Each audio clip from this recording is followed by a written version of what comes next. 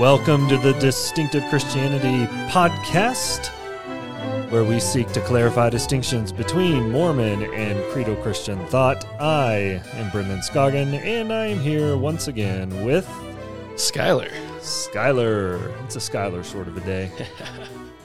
All right, let's see here.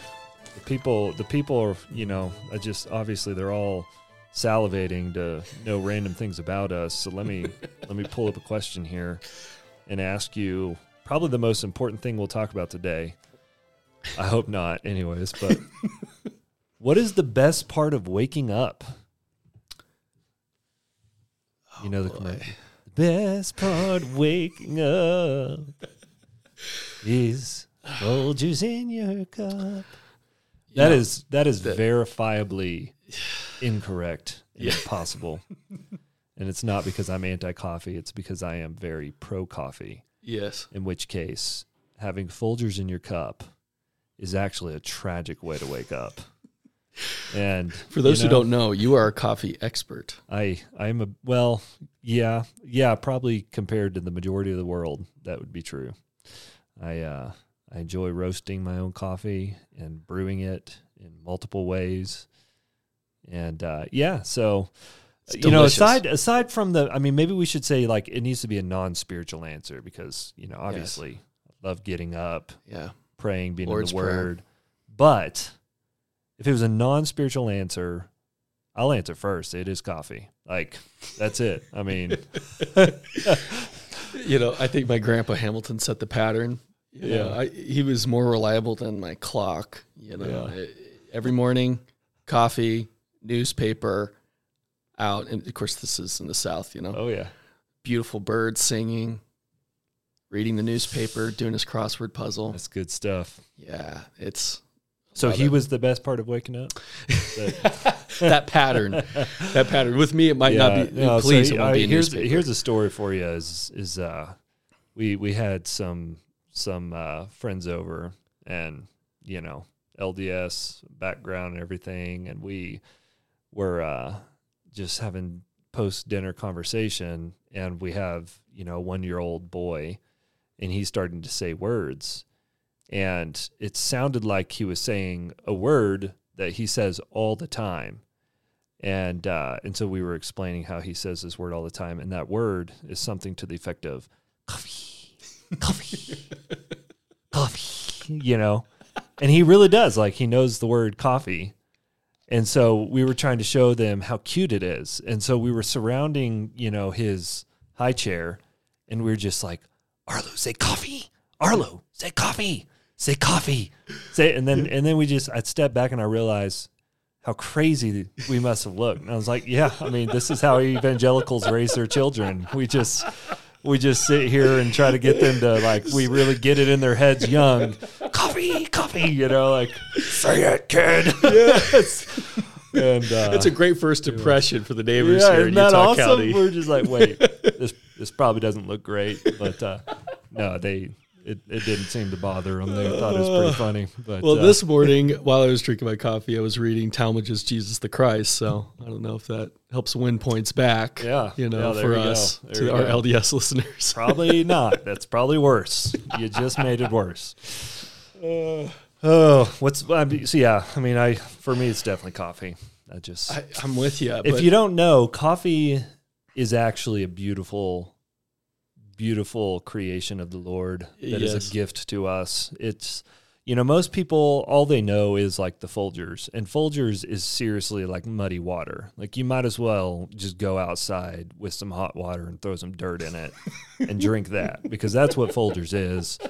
It's what you would define as commodity grade, which, I remember one of my professors telling a random story to us. We were talking about, late night Taco Bell runs as college students, and he told a story about being in Taco Bell once and seeing a box. And I'm, if you like Taco Bell, I do too. So I don't know that this is true. It might not be true, but he said he saw a box on the ground that said grade D meat.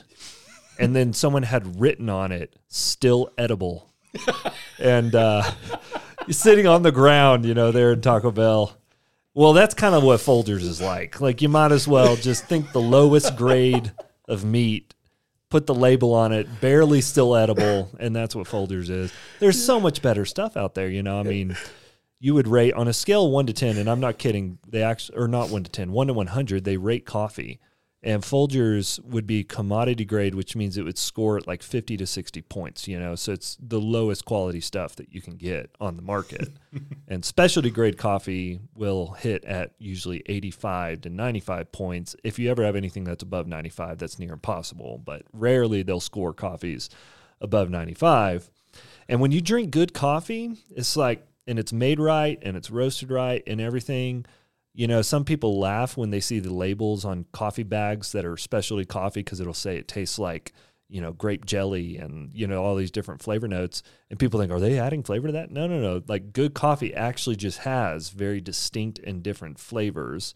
And if you make it right, it has a sweetness, like a natural sweetness to it. And you just get to enjoy all these chocolate notes, cherry notes, you know, I mean, you name it, you can find those flavors in coffee, except dirt flavored, unless you're drinking Folgers. Well, if you had to pick, you have to pick one. Would it be Folgers or like that chocolate syrup with coffee flavor that you could buy at, you know, some of the more mainstream places? Peppermint syrup with, like, you know, a little coffee. You're talking about Starbucks right now. Yeah. If you had to pick one. Yeah, like black coffee Folgers or like 50% peppermint syrup, 50%, you know, not much better quality than Folgers Starbucks coffee. That's the question. Yeah. I would definitely choose the stuff with some form of you know, cream or sugar to cut the bitterness, because the bitterness of bad black coffee is unpalatable to me. It's unpalatable. So I would go Folgers. Yeah. Is this a coffee pod? I feel like we could just do this. Let's just do this. We got like 45 minutes. Let's go. Let's talk about coffee. You know, like psych. You know, everybody thought that this was actually a creedal and you know, Mormonism podcast. We just wanted the first 4 episodes to make you think that. Yeah, we wanted to announce our new business venture. Now we're going to start talking about coffee. Yes. Okay, I'm shutting up now. What's yours? Best part of waking up?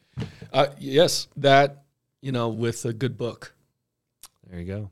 And if it's, you know, in the spring through the fall, with the window open, hearing the birds. Mm-hmm.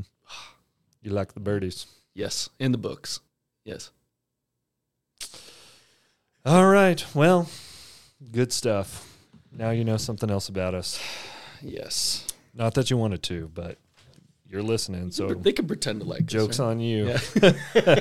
You can turn it off whenever you want. All right, let's get into the content. So today we're going to be looking at the Come Follow Me, which is, of course, once again, the curriculum for the LDS church that is used all over the world. We're going to be looking at January 23rd to 29 of 2023, which is a study of Matthew 3, Mark 1, Luke 3. You know, of course, we loosely use the word study because we're not going to be walking through those passages in detail. It's more so drawing out some of the points that are being made in their curriculum and then interacting with some of those points. And of course, you know, we're going to go a little bit deeper on some of the things than what we even see represented in the curriculum, because a lot of what we want to talk about is the stuff that is a little more deeper than what you see typically in this stuff. So anyways, all that to say, just a quick rundown of what we're seeing in this one. The title is Prepare Ye the Way of the Lord. And in the teacher manual, Sunday school curriculum, you've got several subheadings. The first is covering Matthew 3, 1 to 12, and Luke 3, 2 to 18. And the subtitle there is Disciples Prepare Themselves and Others to Receive Jesus Christ. And so it's encouraging learners to think about how you prepare for an important guest, and to think about how John the Baptist prepared people to receive Jesus, and then think about how you are preparing other people to receive Jesus. And then it goes to the next subsection, which is Luke 3, 2 to 14. And the subtitle there is We Need to Bring Forth Fruits Worthy of Repentance. And so it's, you know, talking about Luke 3 and John the Baptist, talking about his ministry being one of repentance and asking what are fruits worthy of repentance. And then it encourages the class. It says this could be a good time to talk about what it means to truly repent. And so we'll come back around on that as well here in just a little bit on maybe some of the distinctions between how evangelical or creedal Christians understand repentance and the LDS Church teaches repentance. Matthew 3:13-17 is the next subsection, and the subtitle there is We Follow Jesus Christ by Being Baptized and Receiving the Holy Spirit. So you see the emphasis on this following of Jesus, and following Jesus to be baptized and to receive the Holy Spirit, and just gives a few different points on that. And then there's lastly the additional resources, which cover our baptismal covenants. That's the subheading. And we've got a quote from David Bednar, and the quote is, "The baptismal covenant includes 3 fundamental commitments. 1, to be willing to take upon ourselves the name of Jesus Christ. 2, to always remember him. And 3, to keep his commandments. The promised blessing for honoring this covenant is that we may always have his Spirit to be with us." So you see there that, participating in this act gives you this promised blessing of knowing that you'll have the Holy Spirit with you. So there's things you got to do to continue to hold on to the Spirit being with you, basically. It says, thus, baptism is the essential preparation to receive the authorized opportunity for the constant companionship of the third member of the Godhead. That's pretty straightforward. You get baptized, and that's part of the act to ensure that you're going to have the constant presence of the Holy Spirit. Yeah. We're not even going to talk about some of the distinctions there. At least we hadn't planned to, but boy, there's a lot that we could cover even just in that. Definitely. Our understanding of the indwelling of the Holy Spirit is that it's an act of God sending his Spirit into our hearts, by which we cry, Abba, Father. And once we have been adopted, we are, according to Paul in Ephesians 1, we are sealed with the promised Holy Spirit. And that word sealing implies it cannot be broken. This is a work of God. The Spirit cannot be taken away from us. And so there's not things we have to do to maintain assurance that the Spirit will be with us. Instead, as the Spirit is with us, we will walk and do works of righteousness by his power at work in us. So it's not like us in our own strength trying to make sure that the Holy Spirit stays with us. It's actually this miraculous transformation that happens when we hear the gospel, we believe the truth. The Holy Spirit indwells us, and then we begin to walk in the truth. It almost seems at times, and we'll get more into this, that repentance is something you do to become worthy enough to achieve these things or to receive these things. Yep. It's not, repentance isn't a gift. Like we see repentance as a gift of God. Yep. The Spirit convicts, which is often uncomfortable, by the way. We'll get into some of the feeling stuff that's in the seminary manual. But, repentance itself is a gift. It's not something we do of ourselves or just try hard enough to make ourselves worthy of God's presence through, God the Holy Spirit. That's good. The individual and family manual has a pretty similar flow. The first line there, let me just read the first line in the individual and family manual. Jesus Christ and his gospel can change you. We've already talked about some of the distinctions and what that means. The gospel is not just this thing that can and maybe won't change you based on how you perform according to it. The gospel is a declaration of what Jesus has done for us. And as we believe that, the union we have with Christ is what changes us through the Spirit. Okay. The subtitles in the individual and family manual I'll read through. I'm not going to say what texts they correspond to, but it'll just give you the gist of what's being talked about. Repentance is a mighty change of mind and heart. On the surface, we'd agree with that, but again, let's be clear on what we mean by that. And then it has a section explaining who are the Pharisees and Sadducees, and then there's a section saying Jesus Christ was baptized to fulfill all righteousness. And then the explanation under that is when you were baptized, you followed the example of the Savior. So again, you see this example idea being drawn out. Just a quick distinction that we would make there, because I don't know that we're going to go super deep on this, but both of us would affirm and agree that Jesus Christ being baptized to fulfill all righteousness, the critical truth to grasp onto in that text is that Jesus had the perfect baptism. His baptism was an obedience that was done in perfection. And so him doing that to fulfill all righteousness is done not so that we can follow his example alone. Primarily it was done because we could have never had a perfect baptism because we are tainted, imperfect sinners. And so the significance of Jesus' baptism is that he is doing this act that is fulfilling the standards and expectations of the holy God, of which we fall short. And so in our baptism, we are expressing that we need to be united to him in his perfection, so that effectively his baptism becomes the righteous baptism that we receive in him. So we're not even doing our baptism as like this righteous act that adds righteousness to our account before God. Our baptism is really an expression of our faith in Christ, who stands in our place in every regard that we need to be counted righteous before God. Right, and this is something I think even Christians can overlook a little bit, is, why does Jesus get baptized? He obviously doesn't need it for himself. And though in the LDS sources, they definitely want to emphasize the righteousness of certain sources for truth.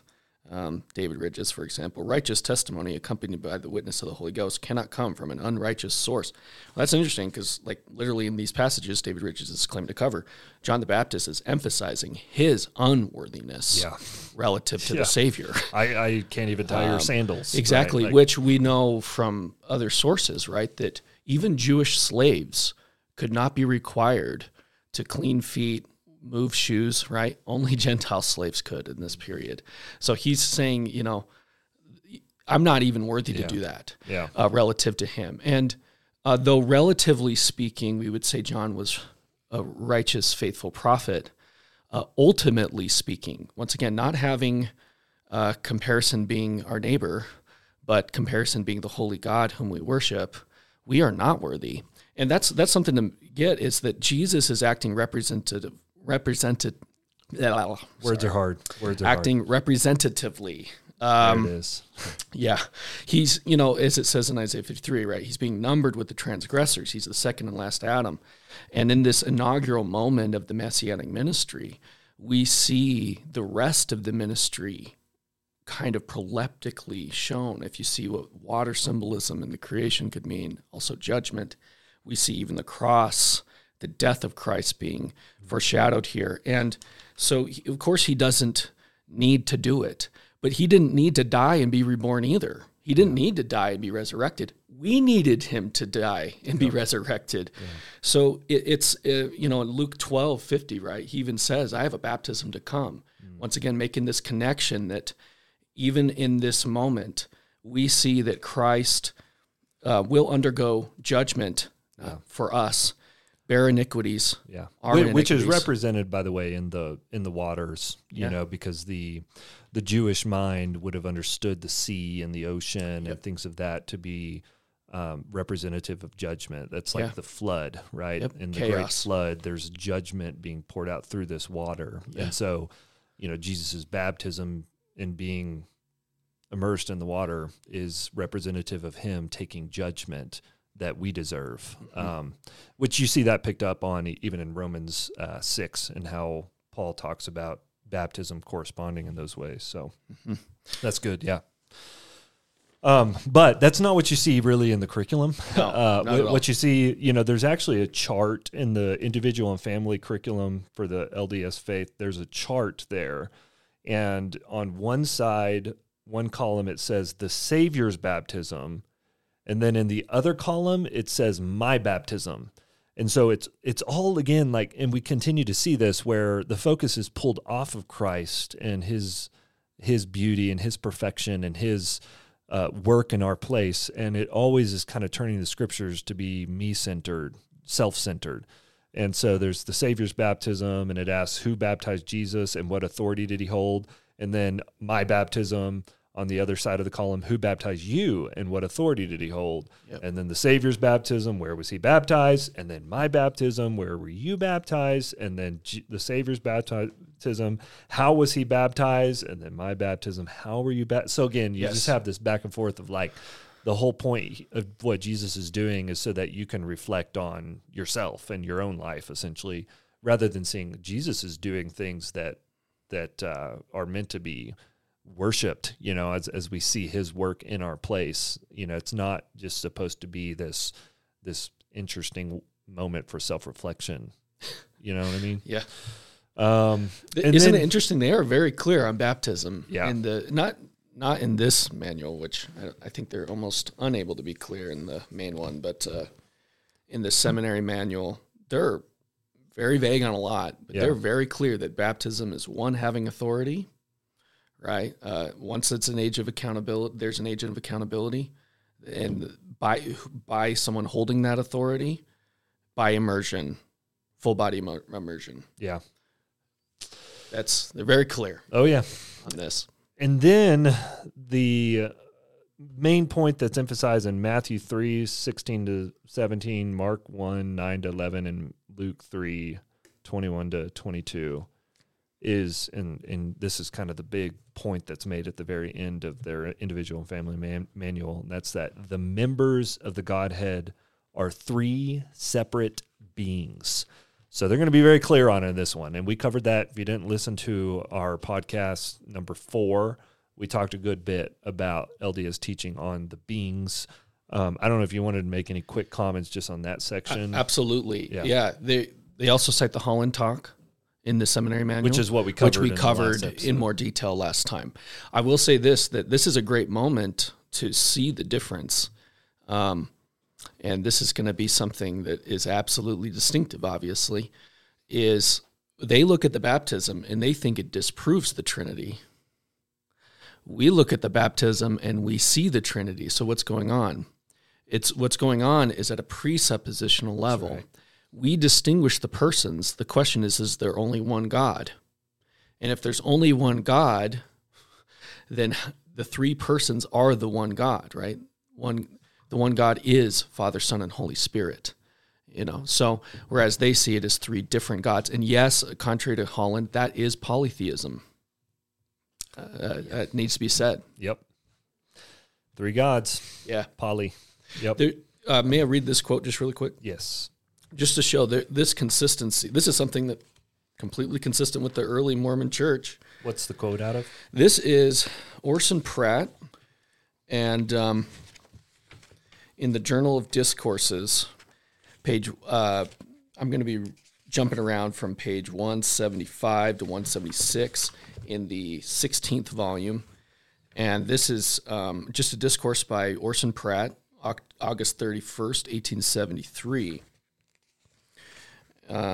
In which he says this, and he's talking about all the different Christians. The whole of them claim that the Bible contains the last revelation that was ever given from heaven. Hence, if their claim be true, God never said a word to Martin Luther, John Calvin, John Wesley, or any other reformer about their ministry, the order of marriage, baptism, or anything else, which, of course, we would say he did through Scripture. Yeah. But they're not including that. Continuing on, if their claim be true, that the last revelation God ever gave was to John on the Isle of Patmos, what conclusion must we come to in regard to them, meaning Christendom, Catholics, Protestants, Baptists, everybody? He says, we must conclude that all their administrations are illegal. If I have been baptized by the Presbyterians, Church of England, Roman Catholics, Greek Church, Wesleyans, or any other religious denomination which denies any later revelation than the Bible, my baptism is good for nothing. God has had nothing to do with it, never having spoken to or called the minister who officiated, as Aaron was called, that is by new revelation, jumping ahead a little bit. And he then actually says, what about if they're sincere? And he says, it doesn't matter if they're sincere. Which that does strike at the temperament that you often encounter among LDS. Yeah. Where it's like, if you feel good about it, it must be good.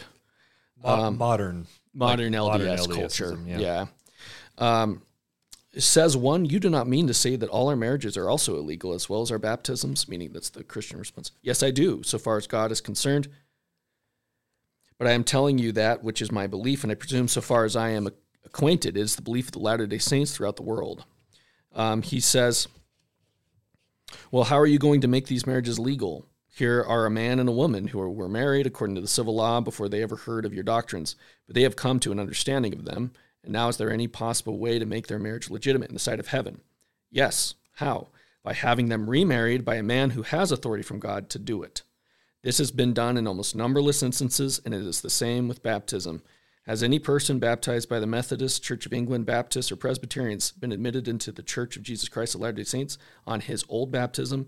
Never. Not one among the hundreds of thousands who have joined this church since its rise in 1830 has been admitted on his or her old baptism. Why not? Because we do not believe in their old baptisms. So there you go. There's showing a little continuity between Orson Pratt and the current manual. There you go. Point. Good stuff. Define good. But anyways, so that's the gist of the curriculum itself. And we're going to kind of turn to make a few observations on the curriculum in a deeper way, in trying to understand LDS thought maybe a little more deeply. And basically, just so you know kind of where we're going with the podcast today, we're going to talk about the idea of repentance and, hear about what the LDS teaching on that is and compare that a little bit to creedal Christian thought. And then we're going to talk about the concept of baptism and hear a little bit more about what LDS people believe the purpose of baptism is. And then, special treat for you here at the end. What church are you a member of? Orthodox Presbyterian Church. Okay, all right. You got a Baptist pastor over here. Yes. And, if you don't know, because you're just, ignorant up to this point, Baptists and Presbyterians have some disagreements on the issue of baptism, which is why Baptists are called Baptists, because they broke away from the mainline Reformed views to start new churches that had a different practice when it came to baptism, rooted in a different belief of how the scriptures teach on those things. So at the very end, we're just going to kind of present very briefly. This isn't going to be an in-depth overview. We can recommend some resources and put some different even resources in the show notes if you're interested to read a little more deeply on the differences between a Baptist understanding and a Presbyterian understanding of baptism. But we're going to just give a real quick overview of how our different churches might view or should view at least the doctrine on baptism. So let me just ask first, Skylar, because repentance is one of the primary themes in this, and even in the manual, there's, of course, the section that's encouraging you to talk about what it looks like for you to repent. What is true repentance? What would be a LDS understanding of repentance? Well, in terms of sin, they reject the doctrine of original sin, which is key. They think we're not guilty in Adam, so there's no federal headship of Adam in this. So what are they repenting? They do have sin is violating the rules. Some of them will talk about kind of a moral order. I think some of the, LDS that read more would see sin as anything that hinders progression. You kind of see it all, even in this Nelson quote they include, right, where he does emphasize that repentance is necessary, okay, that it blocks us from looking to Jesus. I guess, they almost see sin as the barrier between God that not even God would cross, So it's a little bit different there. And then, of course, they do the, repentance, change of mind, change of knowledge, change of spirit, even breath. So Nelson says, even the way we breathe will change.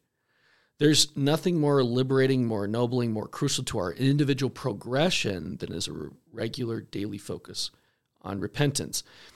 They talk about it as a process and a key to happiness and peace of mind.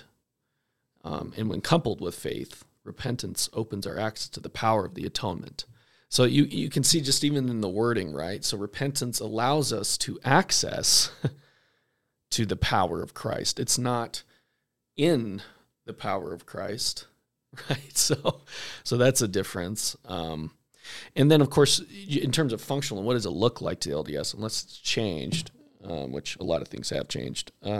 Years ago, let's say you violated one of the rules, something like this. It could be a grave moral sin that we would, of course, agree with them on, or it could be something that we wouldn't agree with them on, say coffee. You go and you talk to the bishop, and then it's a private meeting, right? And there's this process you go through over time that it can, involve changing your mind. It can involve, if you've hurt someone else, restitution. Mm-hmm. And then, of course, obedience. Yeah. And they will even, on some, prevent your taking of the sacrament for a while, mm-hmm. which in the culture is a very public way of either rejecting it or you're being forbidden. Yeah. To partake the sacrament. So, yeah, I don't know if I'm helping. Yeah, but, no, that is good. Actually, even as you were working through some of it, it reminded me of a quote from General Conference by Elder Ravillo. I don't know if that's correct. But, yeah, this was from October of 2021. He said, like soap, repentance is a cleaning agent. It allows us the opportunity to get rid of our impurities and our old debris so we are worthy to be with God, as no unclean thing can inherit the kingdom of God. Yeah. And this was posted on like the official General Conference Twitter account, hey, this is good teaching here. So, you see repentance seems like this always necessary effort to make yourself worthy before God. It's almost a therapeutic technique, don't you think, in how they view it? I mean, and to show just this difference, once again, it's almost this something you do in order to connect with God. Rather than us, we see the Spirit convicting us, bringing us to repentance, right? Listen to this quote on Gospel Topics Repentance page. It says, full obedience brings the complete power of the gospel into our lives. Yeah. So that's part of the repentance process as they outline it in their manual.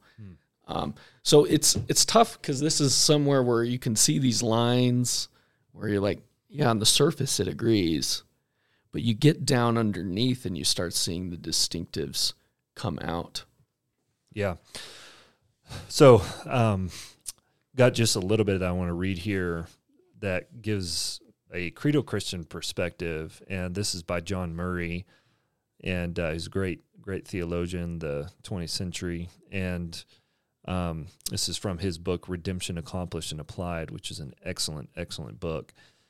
But he says the question has been discussed, which is prior, faith or repentance? And this is an important question to ask in the context of what we're discussing here, because if repentance is being presented basically as this process that you have to go through continually to clean yourself off to become worthy to God, what place does faith have in all of this, and this is something that, is often a conversation that's had between credo Christians and LDS people. It's how these two things work together. But listen to what Murray says. He says, it is an unnecessary question. Again, the question was, which is prior, faith or repentance? It's an unnecessary question, and the insistence that one is prior to the other is futile. There's no priority. The faith that is unto salvation is a penitent faith, and the repentance that is unto life is a believing repentance.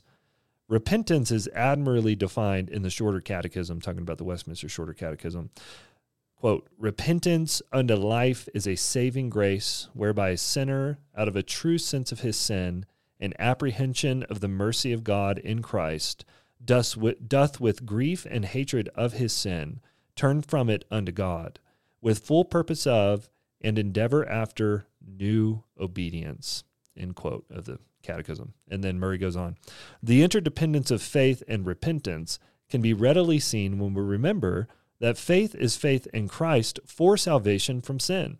But if faith is directed to salvation from sin, there must be hatred of sin and the desire to be saved from it.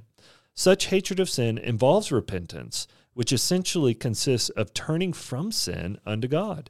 Again, if we remember that repentance is turning from sin unto God, the turning to God implies faith in the mercy of God as revealed in Christ. It is impossible to disentangle faith and repentance. Saving faith is permeated with repentance, and repentance is permeated with faith. Regeneration becomes vocal in our minds and in the exercises of faith and repentance. So you hear there, you can't detach these various doctrines that all work together in what we would call, from a credo Christian perspective, the Ordo Salutis, the order of salvation. A lot of times LDS people get confused about what even evangelicals mean when we talk about salvation. When we talk about salvation, we include all these different doctrines that are incorporated into the doctrine of salvation, and we would even put those doctrines into a particular logical order and how they work themselves out from what we see in the scriptures. But one of those is faith and repentance, but those are often pitted against one another. Like LDS people will say, well, you just believe that justification is faith alone. And because you believe that, obviously you can go be as wicked as you want and live however you want, and you don't have to repent. And that's not what I see in the Bible. And that's a common argument that you hear from LDS people. And it's just nothing could be further from a proper understanding of evangelical doctrine. The whole point is saving faith changes you. Like saving faith works together in repentance. As the Holy Spirit indwells the believer, it brings the Christian into a conviction of sin that leads to a belief in Christ as the only hope of salvation.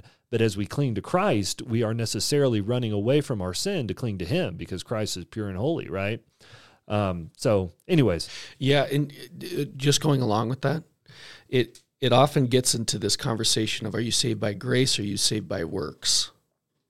And of course, in LDS we'll think, well, we think both, right? You're saved by grace after all you can do. Yeah. And evangelicals should not take the bait there, right? Yep. Not that it's a conscious bait. My point is we don't think we're saved by faith. Yeah. Hear me again. We are not saved by faith. We're saved by Christ through faith. Yeah. We're saved by grace in Christ through faith. Yep. So it's not faith versus works. It's Christ and then his, work, God himself, the triune work, right, gives us faith, leading us to repentance. And that repentance will have fruit, and also the conversion will have fruit, as you pointed out. This is key as well. This whole section, we need to bring forth fruits worthy of repentance. And of course, worthiness is a huge thing for LDS people, right? Being worthy, as if because there's could. even like you may even explain for some of the evangelical listeners what temple worthiness is. Yeah, so to go to the temple, which is the most sacred place for Mormons, that's where they do their sealings for marriages, baptisms for the dead, a bunch of things, including even second anointings for the connected elite. This is, it's a big deal to be able to have a temple recommend symbolizing that you are on the covenant path and are righteous. I mean, this is one of the few places in the world where you'll get people to say, yeah, I follow the law, and they're not kidding. Yeah.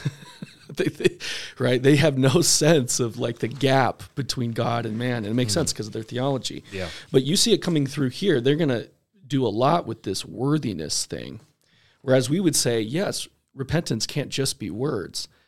For them, that worthiness is going to come in, and you even see it in, for example, David Ridge's commentary being promoted by Deseret Book for this year, where he says, relative to this verse, God could turn these rocks into descendants of Abraham. This is his message, quote, you have to earn salvation yourselves. You have to earn salvation yourselves. And what is that? It is through righteous living. This is something that there's a Nelson talk as well I can find and put in the show notes, where he literally gets up and says, I'm going to guide you into being righteous. I think it's Spencer Kimball, where literally he, in conference, I think, maybe it may have been a BYU devotional, he cites this psalm that talks about, even humans being as the worms, talking about judgment. And he says, this is nonsense. This is not our view. We have to be righteous. So this is even where we would morally agree. Yeah. It's a completely different context for those beliefs. Yeah. That's so fascinating, because one of the things that I hear on the street all the time that LDS people will say without even thinking twice, is they'll say, "Oh, we believe that you're saved by grace too."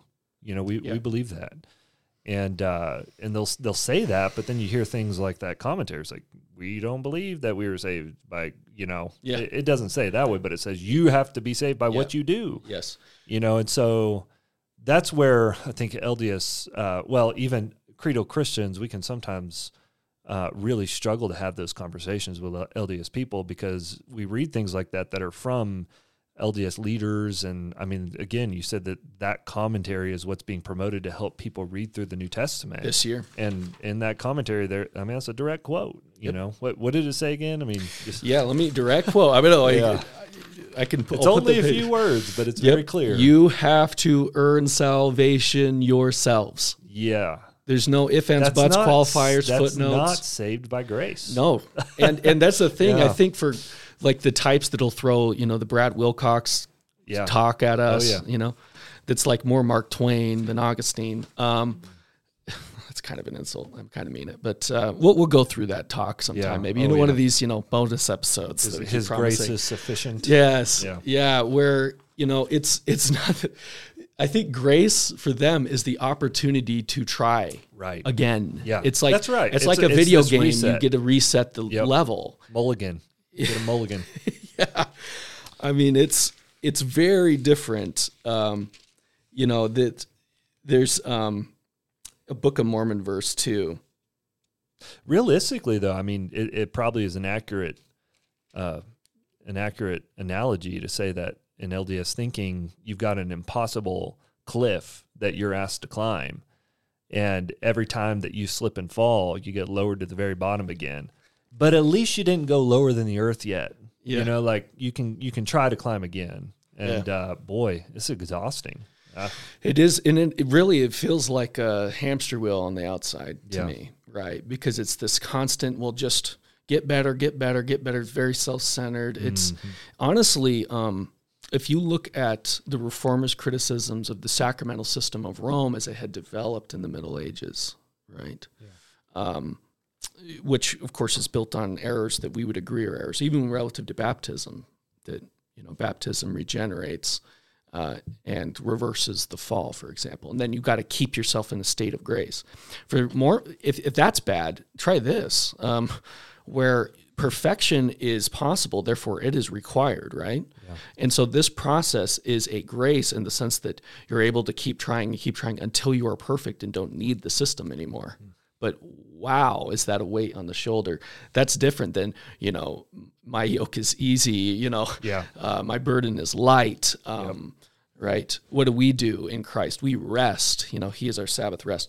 We'll compare that with Moroni 10. Yea, come unto Christ. And once again, this come into Christ. Are we opposed to that? We'll keep reading. And be perfected in him, and deny yourselves of all ungodliness. And if ye shall deny yourselves of all ungodliness, and love God with all your might, mind, and strength, then, it's an if-then clause, sentence, then is his grace sufficient for you. Yeah, there's a million conditionals. Yeah, if you are perfect, then his grace is sufficient for you.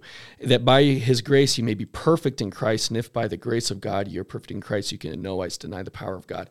Once again, this is a verse too that LDS will often really like. Yeah. And it's like, that is incredible. Yeah. When part of our repentance is crying out how unworthy we are. That's right.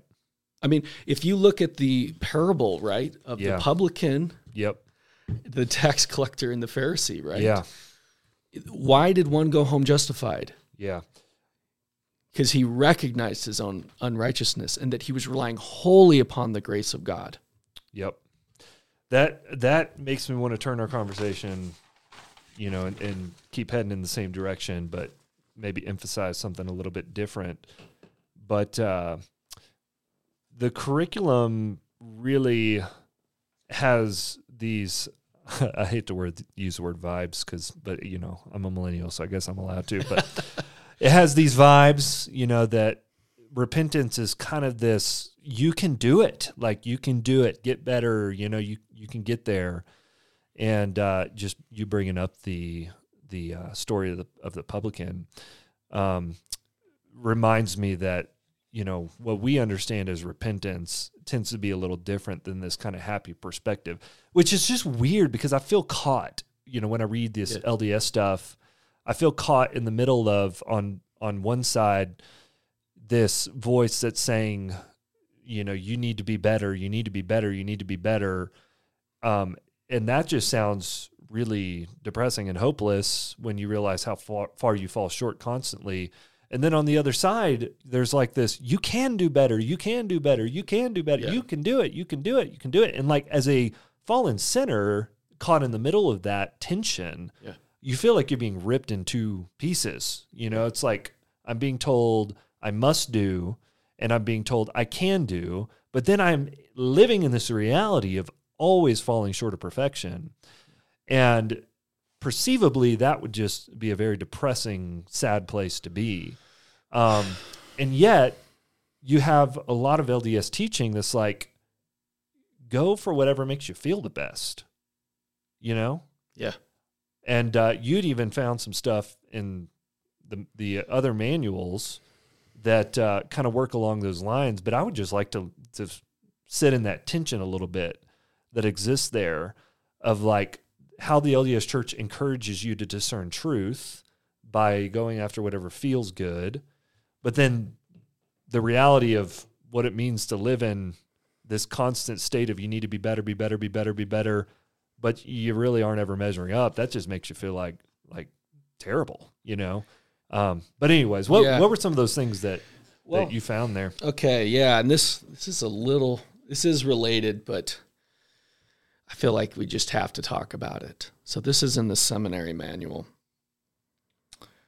And so it's related because so much of the LDS faith is based on feelings. Yes. And what I want to talk about is this tension that exists with whether or not repentance makes you feel good, whether or not you feel good in the moment where you realize you need to repent, and then just this general way that the teaching tends to be run after what makes you feel good. Absolutely.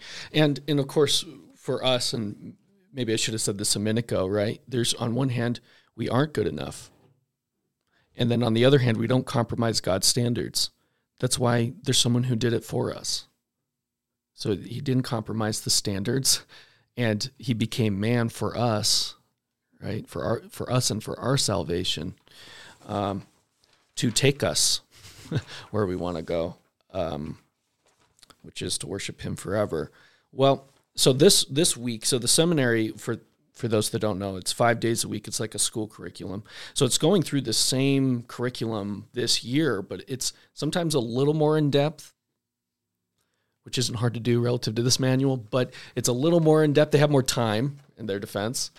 And they have a lesson for this week called Acquiring Spiritual Knowledge. And I think it's relevant to what we're doing. So here is 2 sections, and then I want to focus on 2 angles here. Some questions for evaluating new information. Okay, and that's a bullet point list. What did I feel from the Holy Ghost when I read or heard this information? Once again, I should have said this. It is confronting people who are on the internet and finding Brigham quotes and finding race in the priesthood and find whatever, right? They're finding all these questions, and this is their framing in a lesson called Acquiring Spiritual Knowledge in the seminary manual from the LDS Church. What did I feel from the Holy Ghost when I read or heard this information? Does this information bring me closer to Jesus Christ and his church? Does this information encourage me to keep God's commandments, which they also include all the stuff they add to it, like coffee? Does it agree with what the scriptures and modern prophets teach? Does it confirm what I have already felt the Holy Ghost tell me is true? Or does it encourage me to doubt gospel truths? Does the information come from a source that the Savior or his church leaders would consider trustworthy? Are we, once again, notice how it's always combining something with something from them. What would my parents or church leaders say about this information? If I feel tempted to keep it from them, what does that tell me about its source? There's a lot of fear in these questions. Oh, yeah. And underneath, there's a section. It's pretty scary. Well, I think this is also relevant to, and perhaps this is, they're thinking this because they're thinking about repentance, and in the curriculum it says repentance is this mighty change of mind and heart, but which we would agree repentance is a change of mind in the right direction, right? But where do you find what you need to change in your mind? Yeah, is kind of the question that's lying underneath all that, right? And so true repentance would be changing your mind to believe what is true versus what is false. And so they're trying to show you how to find what's true, but they're basically doing it with these sort of fear tactics, right? Yeah. Of like, we define it. That's right. We tell you what is true, and stop looking for other stuff, right? Yeah. And this connects to another section. And then there's a Neil Maxwell quote that's aimed at particularly me for having left it. Yeah. But listen to this. This is same week. Some students may initially think that they have never done anything that pleased Heavenly Father. It may help to ask them to carefully ponder these questions and pay attention to their thoughts and feelings. Now, they include thoughts there for the first time. Yeah. But listen to this. Thoughts and feelings. And then this is the next sentence. Identifying times when they felt love, joy, peace, or goodness, feelings that come from the Holy Ghost, could help students see times that Heavenly Father was happy with their actions. And then it cites Galatians 5:22. Mm-hmm. So there is this connection between what's comfortable and feels good with Heavenly Father is pleased with you. And there's a connection between what's true and what these leaders will approve of. Yep. Based on what you're comfortable with. And I mean, this needs to be said. We are comfortable with what we were around, what we were exposed to. That's not a good temperature for truth. That's not a good thermometer for truth, I mean to say. That's right. And, there are people who are uncomfortable with good things. There are people who are comfortable with good things. There are people who are uncomfortable with bad things. There are people who are comfortable with bad things. And I think this is just key to say, because this is using fear to get people to not listen, for example, to our podcast. Not that we're necessarily the greatest source on every issue, but it's just saying this is something that they're hearing, and it's there to scare them away from considering what the scriptures actually teach. Because anytime it talks about it, it says the scriptures and what they teach and this and this. And honestly, it is a very emotional religion. We've talked about this. Yeah. But I want to point out a couple things that kind of disturb me about this. And I see it often when people leave. It is a painful experience leaving. For as emotional as they are, I don't even think they get that right. And you can see it in how they talk about contention. Right? As if there's never a time to be angry and for it to be right. Yeah. I mean, it's almost like they neuter half the emotional spectrum, say these ones are, if you feel a certain way, our Heavenly Father's happy with you. As if, by the way, there aren't people, true crime listeners, are there people who are comfortable doing incredibly atrocious things? Yeah. But they were comfortable. They felt comfortable with it. Yeah. Does that mean it's good? Yep. Does that mean it's Heavenly Father's pleased with them? Yep. I mean, we are a horrible way to measure what's true, what's good. And so they prioritize some feelings over others. And so if I say something that makes them feel contentious, they think, well, right, that must mean it's not true. But maybe the truth is uncomfortable. I mean, a lot of people see that, thoughts, feelings, behavior, they're connected, right?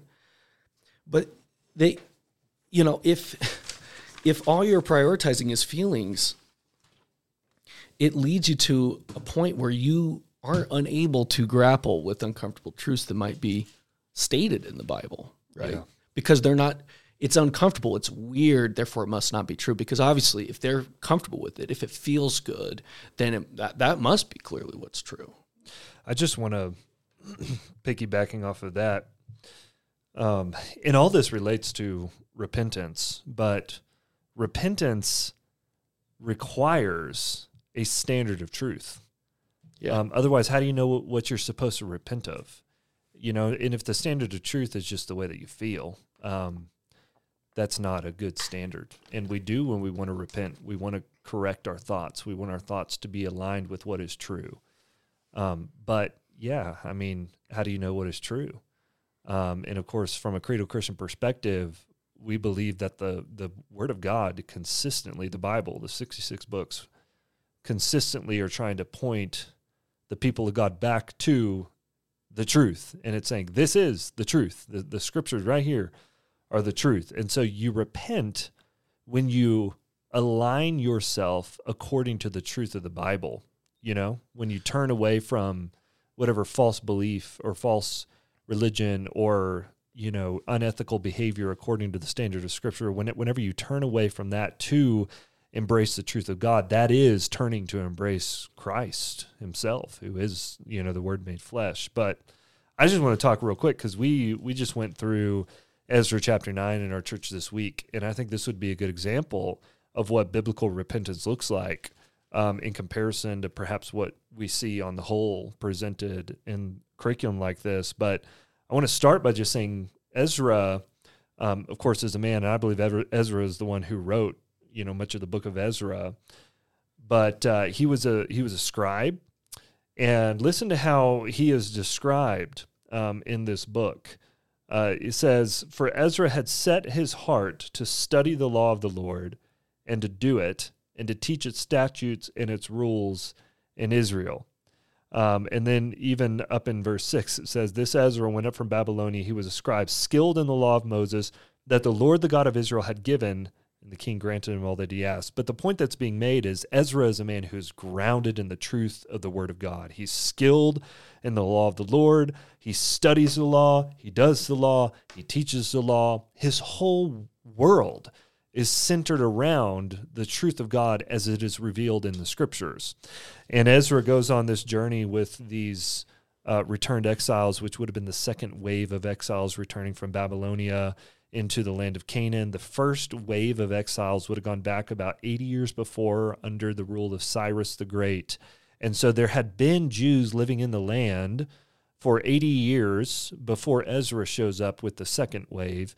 And when Ezra shows up with the second wave, it says in chapter 9 of Ezra, it says, "After these things had been done, the officials approached me and said," this is Ezra personally recounting, "the people of Israel and the priests and the Levites," that's talking about those who were already in the land who came back 80 years before, "these people have not separated themselves from the peoples of the land with their abominations, from the Canaanites, the Hittites, the Perizzites, the Jebusites, the Ammonites, the Moabites, and the Egyptians and the Amorites. For they have taken some of their daughters to be wives for themselves and their sons, so that the holy race has mixed itself with the peoples of the land, and this faithlessness, and in this faithlessness, the hand of the officials and the chief men has been foremost." We don't have time to break down this passage in all of its detail. If you want to go check it out, the sermon's online at the fbcprovo.org website. But basically what's happening here is Ezra knows the law of the Lord. In the law, in places like Exodus 34 and Deuteronomy 7, if I remember right, maybe 9. But in both of those places, there is a very strict commandment given by God that Israel is to be a holy and set-apart people. And so because, and that means they're not to mix with the unholy people of the land. Now, what's meant by that is not you can never marry someone who's a non-Jew because we have a pure bloodline and we're racist. That's not the point at all. Moses, who wrote the law, this is something I talk about in the sermon briefly, but Moses, who wrote the law, had a non-Jewish wife. And so the problem wasn't with marrying these non-Jewish women. The problem was with marrying women who were idol worshipers, who worshiped a different God, who didn't worship Yahweh. And if you marry them, the wisdom is that your heart will be drawn away from the worship of the one true Yahweh, because you're going to start running after these false idols, And so Ezra, I just listened to his response when he hears this is going on in the land, and he realizes God's people are not living holy and unto the Lord the way that they're supposed to. It says, Ezra says, as soon as I heard this, I tore my garment and my cloak and pulled hair from my head and beard and sat appalled.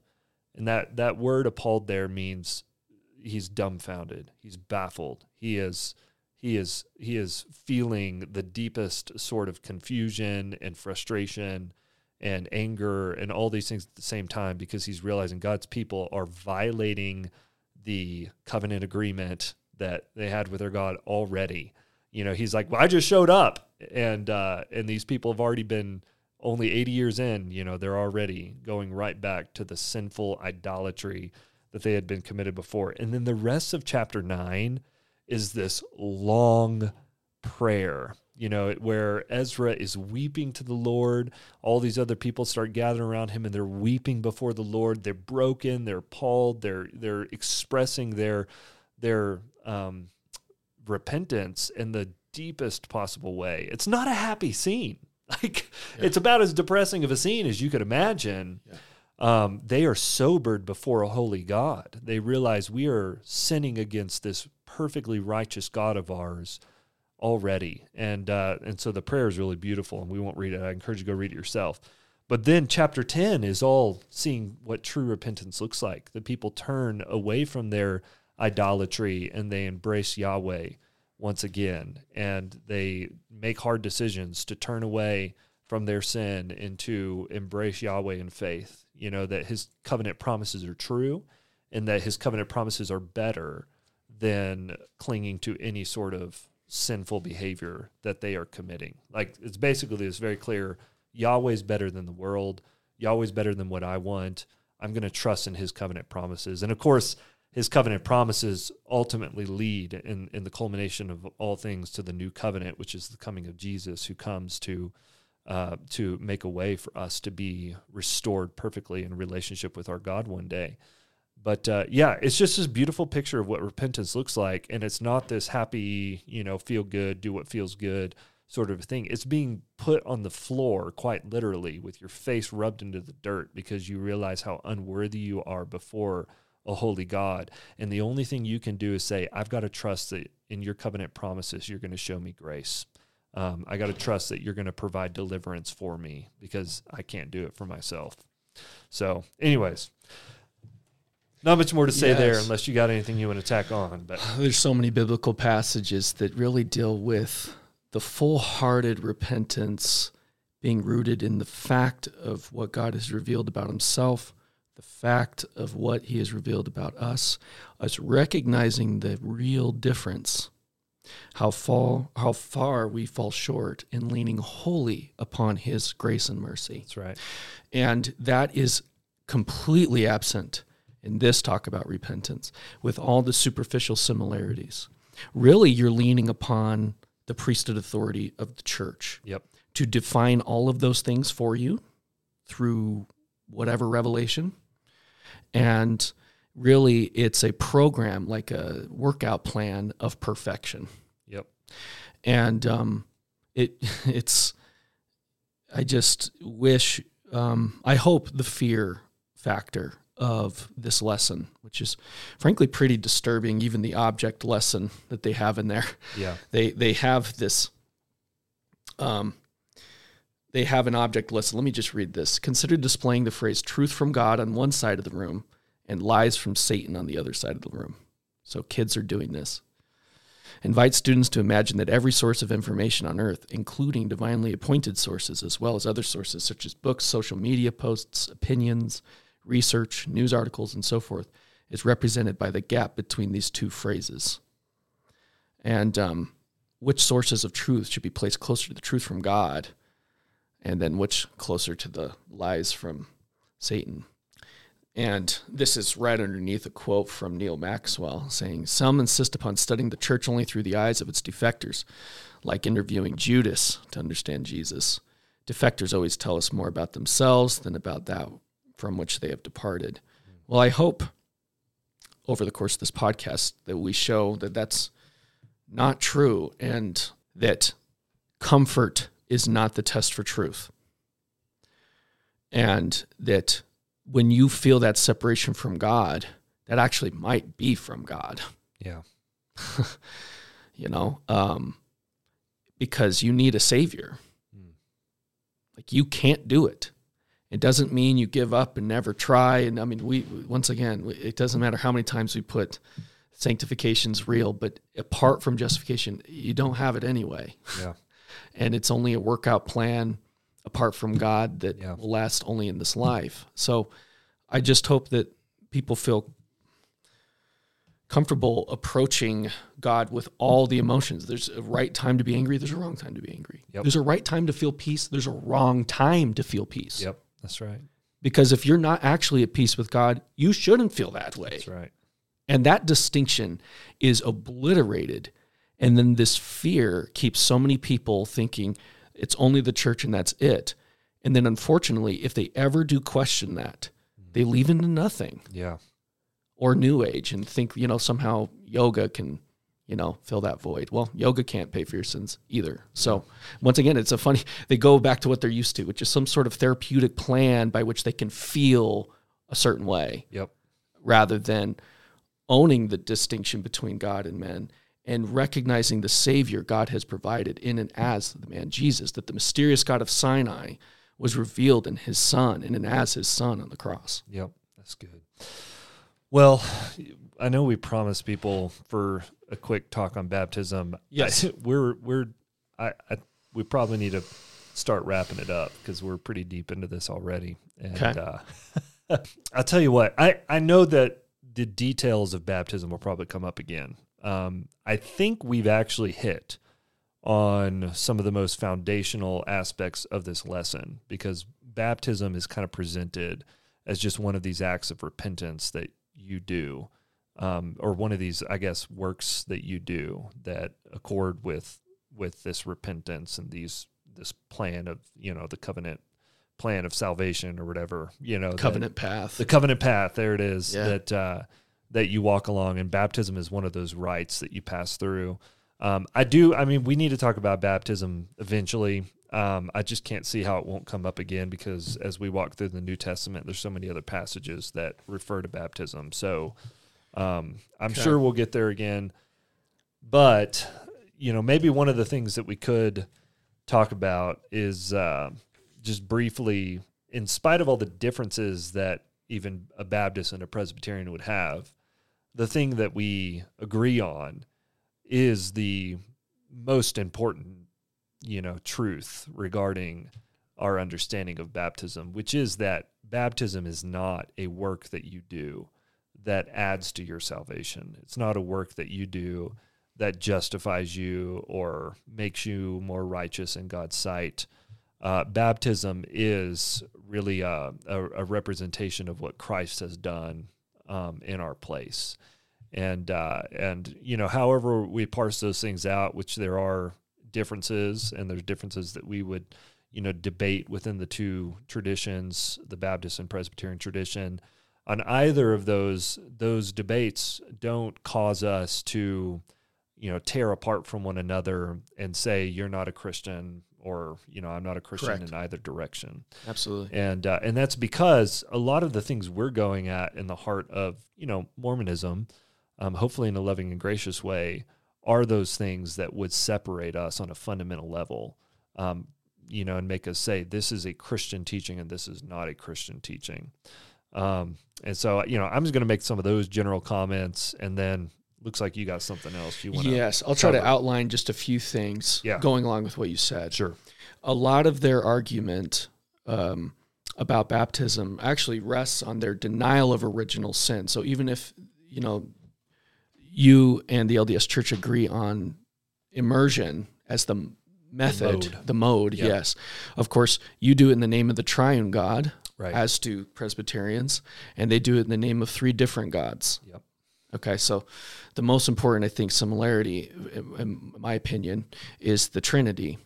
Yep. And then you don't deny original sin. Right. That has to be said. Whereas they do, for them, this is Joseph F. Smith, little children are taken away in infancy, are not capable of committing sin, and Satan has no power over them.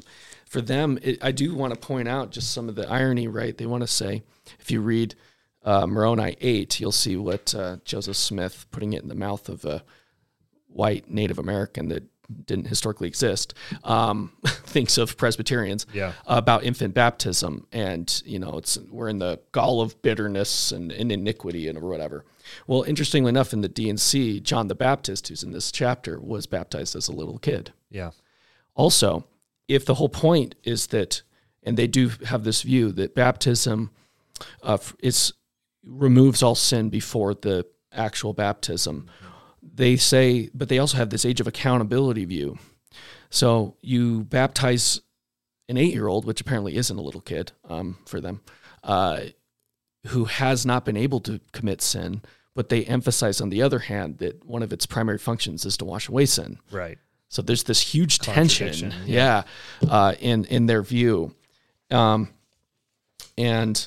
the verse that they cite in the Bible to defend some of this stuff is Romans 4:15. I just want to say that is not our view of that verse. We do not think that the New Testament teaches there's no sin if they don't know the law. And in fact, it's pretty incredible that even Mormon scholars will get this wrong about the New Testament teaching with Paul. His whole point is that there's you look in, there's law. Yeah. There's not, whether you're a Jew who is born under the law or a Gentile who is not born under the Mosaic law, you're still a sinner. All alike condemned. Everyone is sinful.